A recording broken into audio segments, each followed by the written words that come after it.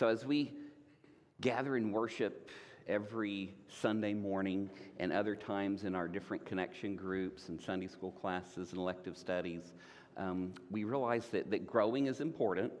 But as I read this passage this morning that I've selected, I recognize that, the power of the good news of the gospel is absolutely amazing. We're going to be looking in this morning in Matthew 13 and looking at the parable of the sower and the seeds. And I recognize on the perimeter of my property, there's a lot of trees, and there's even a few oak trees. And the oak trees drop an acorn. And, and that acorn, when it drops, I could take my foot and easily smash an acorn. They're not that sturdy. Squirrels enjoy eating them and collecting them. But if that acorn is allowed to grow, it creates something very powerful. And to do so, it has to die to itself so that it can experience a birth of something incredibly and powerful. And I think as Jesus used the examples of seeds many times and in different ways of comparing the good news of what the gospel is that the weakness of ourselves is greatly demonstrating the power of the gospel of God and the good news because of the power of the Word and the power of God's Word to totally transform through the power of being submissive and obedient, and we can see the kingdom grow. I'd like to read, starting with verse 1 this morning in Matthew 13. That same day, Jesus went out of the house, and he sat by the lake. Such large crowds gathered around him that he got into a boat and sat in it. And while all the people stood on the shore, and he told them many things in parables, saying, a farmer went out to sow his seed. As he was scattering the seed, some fell along the path, and the birds came and ate it up. Some fell on rocky places where it did not have much soil. It sprang up quickly because the soil was shallow. But when the sun came up, the plants were scorched and they withered because they had no root. Other seed fell among the thorns, which grew up and choked the plants. Still other seed fell on good soil, where it produced a crop, 100, 60, or 30 times what was sown. Whoever has ears, let them hear. The disciples came to him and asked, why do you speak to the people in parables? He replied, because the knowledge of the secrets of the kingdom of heaven have been given to you, but not to them. Whoever has will be given more, and they who have an abundance. Whoever does not have, even what they have will be taken from them. This is why I speak to them in parables. Though seeing they do not see, though through hearing they do not hear or understand. In them is fulfilled the prophecy in Isaiah, as he's quoting here from what we would call Isaiah 6. You will ever be hearing but never understanding. You will ever be seeing but never perceiving. For the people's heart has become calloused. They hardly hear with their ears, and they have closed their eyes. Otherwise, they might see with their eyes and hear with their ears. Understand with their hearts and turn, and I would heal them. But blessed are the eyes because they see, and your ears because they hear. For truly I tell you, many prophets and righteous people long to see what you see, but did not see it, and to hear what you hear, but did not hear it.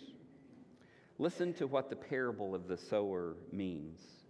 When anyone hears the message about the kingdom and does not understand it, the evil one comes and snatches away what was sown in their heart. This is the seed sown along the path. The seed falling on rocky ground refers to someone who hears the word at once, receives it with joy. But since they have no root, they last only a short time. When trouble or persecution comes because of the word, they quickly fall away. The seed falling among the thorns refers to someone who hears the word, but the worries of this life and the deceitfulness of wealth choke the word, making it unfruitful. But the seed falling on the good soil refers to someone who hears the word and understands it. This is the one who produces a crop, yielding 100, 60, or 30 times what was sown. As we look into the series of parables, and particularly this one of the parable of the soils, we can understand a glimpse that the seed does have amazing powers.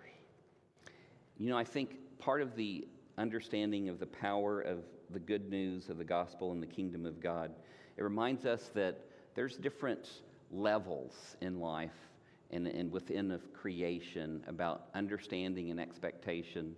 So, for example, plant life. Plant life is alive. It's alive. But a plant, does sense things. It can sense the sun and grow toward the sun. And the roots grow toward moisture and nutrients in the ground. That's a very low level of living compared to, say, an animal.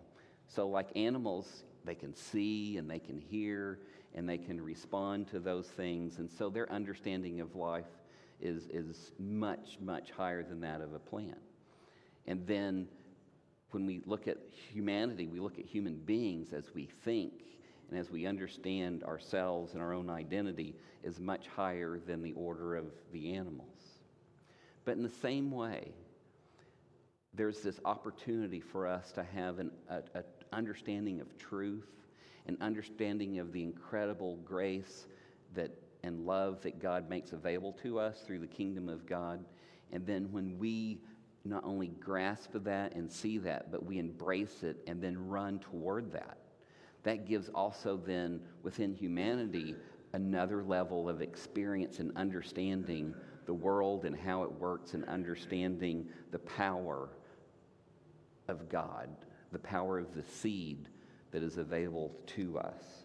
And as we understand that, hopefully we are drawn to an understanding and wanting to grow that understanding of who God is within us.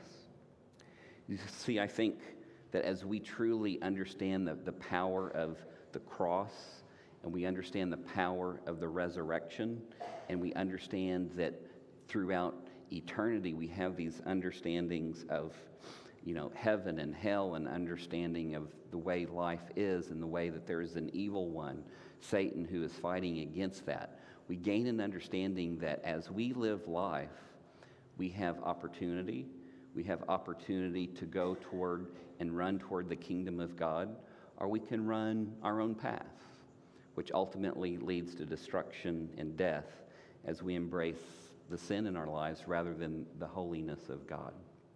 And so this morning, as we look at this parable, which I'm sure we've heard many times before, in an understanding of the power of God, and as Jesus is referring to these seeds, I think for us an understanding also that for us to really grasp the power of the seed, that we have to gain an understanding of the world and the seed and become a disciple of God. That is, learning disciplines to be who God calls us to be.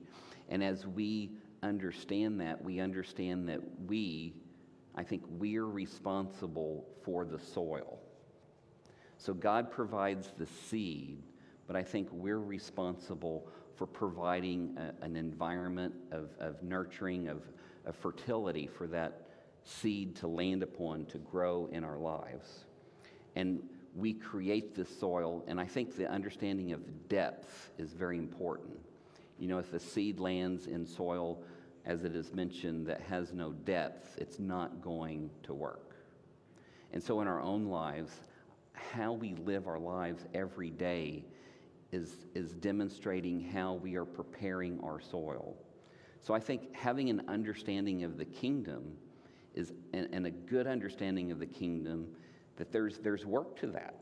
There's work to discipleship of growing and learning, because one can see and come to a point and just see the work of God and be in awe of God.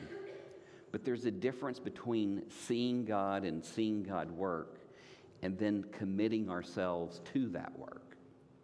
And I worry that at times that it is so often too easy to think that because we see God working, that we're actually producing and creating a soil in our life so that can grow as we pursue that work. Do you get what I'm saying? Like, sometimes we can have this very shallow understanding of what it means to be a follower of Christ. And I think this parable is challenging not only to the Pharisees and the others who are leading, but also those who are pursuing Jesus in a relationship with him. And so for us, one of the things I think about when I think about Christian denominations, and sometimes we have stereotypes, of what Methodists are like, or what Baptists are like, or what Catholics are like. And I'll say, so like, right or wrong, I have the stereotype that, say, someone who's Catholic, a fault of that is like, oh, those Catholics, they can do anything they want, but then whenever they do something wrong, they can go to confession, and then they confess, and then go do it again the next week.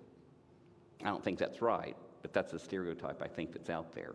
But in the same way, talking to some of my friends, like, what are stereotypes of Baptists? And they're like, well, it's very similar to that, only you come to a point and you make a decision to get baptized, and then after you get baptized, you do the same thing, so you think you can live however you want, but if you've been baptized, then you're covered for life, and so you can just live however you want. And I disagree with that one as well, but I understand that if we're looking at things on a very shallow level, how people can think that. And so I think for all of us to really understand in a deep level that we are called to a level of discipleship, of growing and learning, so that our soil can be rich for the seed to grow and be nurtured. Because the truth of the matter is, troubles will come. Troubles are guaranteed to come in life in all shapes and sizes. And that the seed that the Word is planting in our lives will need the richness of soil to be able to deal with those troubles that come and that come to us. And I think it's, for us, it's important for us to recognize there's a difference between religion and faith. I think if especially, and I'm defining religion by the things that we do. So, for example, we can confuse then the things that we do for an actual growing and nurturing faith that we may have in our lives. So things that we do, coming to church on every Sunday morning, and tithing and singing and praising God through song, and listening to His Word and listening to a sermon. Sometimes we can confuse the religion of that as something that saves us. But in reality, that which saving us is the Word, and that our faith causes us to embrace that in such a way that our faith then draws us to do things that are religious because we love it and we're drawn to that and we want to do that. But especially the sense of discipleship is, are we loving to dig into God's Word so that we can learn how to make our soil rich? Do we have a rich prayer life as we are praying for those around us and for the kingdom of God? The gospel has power. And so I want to ask you this morning, have you felt that power in your life? And how much, I think when we're living and trying to understand faith versus religion, I think we can really understand if we're getting an understanding of that, if we're wrestling with our faith every day. Like, do we wrestle with things as we come up, as we live life and we make choices, and then sometimes we make choices that are contrary to the kingdom of God, and then do we feel something in our spirit as the Holy Spirit speaks to us and calls us out on it, and then do we wrestle with that? That's something of faith. That's not religion. That's something of faith. And I feel like if we're really open and growing in the Word of God, that life is a continual communication with God about, God, help me to be who you want me to be. Show me, convict me when I'm messing up, when I'm missing the mark, when I'm sinning in my life, and then working on that, and then wrestling with that, and then submitting to the direction that God is leading us to go. You see, I think the power of God is really demonstrated by the depth of our soil. And if we are continuing to work, to read, to think, reflect, struggle, pray, listen, hear, that truly the gospel and the good news of God can become manifest. You see, God uses so many examples and ways of demonstrating his word and who he is. You know, he could have used an example of the gospel is a hammer. You know, it comes and it convicts us of sin.